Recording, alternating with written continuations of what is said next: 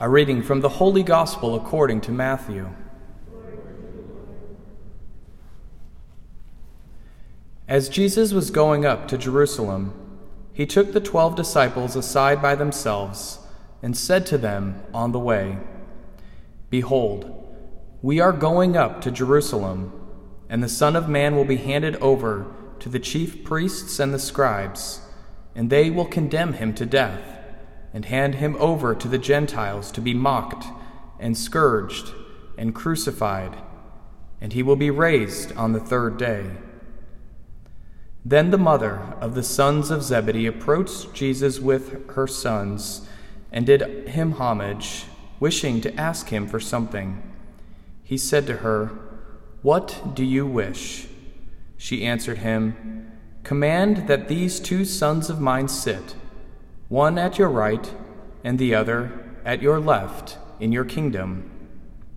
Jesus said in reply, "You do not know what you are asking. Can you drink the chalice that I am going to drink?" They said to him, "We can." He replied, "My chalice you will indeed drink, but to sit at my right and at my left, this is not mine to give, but is for those for whom it has been prepared by my Father." When the 10 heard this, they became indignant at the 2 brothers. But Jesus summoned them and said, "You know that the rulers of the Gentiles lord it over them, and the great ones make their authority over them felt. But it shall not be so among you. Rather, whoever wishes to be great among you shall be your servant. Whoever wishes to be first among you shall be your slave. Just so, the Son of Man did not come to be served, but to serve and to give his life as a ransom for many." The Gospel of the Lord.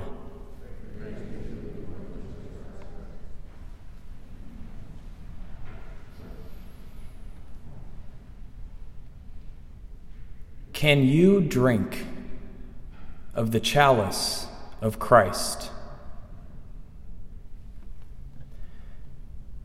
Quickly, you and I probably say in our hearts, "We can," like the disciples in our gospel today. But can we? Do we have the proper reverence for what it is that we approach and say that we can do? I think not. To be able to say that we can drink of the chalice of Christ. And I think it can be said of us as well, as Jesus tells his disciples, "You do not know what you are saying." Because dare we, can we, truly drink of the chalice of Christ? Can we eat his sacred flesh, his most sacred heart taken out for you? Can you receive that? Can you and I drink his most precious blood, the blood that flowed from his pierced side? Can you and I drink of the chalice of Christ that will bring persecution to us, that will turn the world against us? Can you and I drink the chalice of Christ that commends then and demands that we serve the most destitute among us, even loving our enemies? Can you and I drink the chalice of Christ and line up like the saints of old, to stand in their same line, to be in communion with him, like Saint Catherine Drexel, who was the founders of the missionaries of the Blessed Sacrament? Can you and I stand in that line? I think not.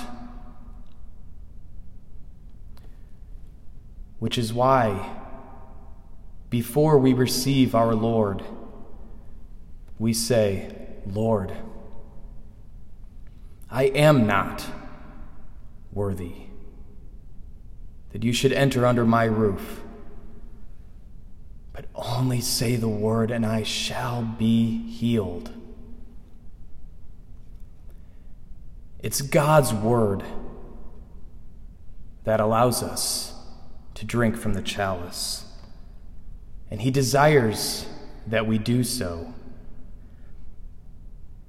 But when we eat, when we drink of his sacred body and blood, we must not do so lightly, but we must do so that he complete that which he begins with his word to heal us, to transform us, that his will truly take flesh inside of us, that one day we will be made worthy to not just receive him in the Holy Eucharist, not just for a brief, imperfect moment like here on earth, but for all eternity we will be united most perfectly with him in heaven.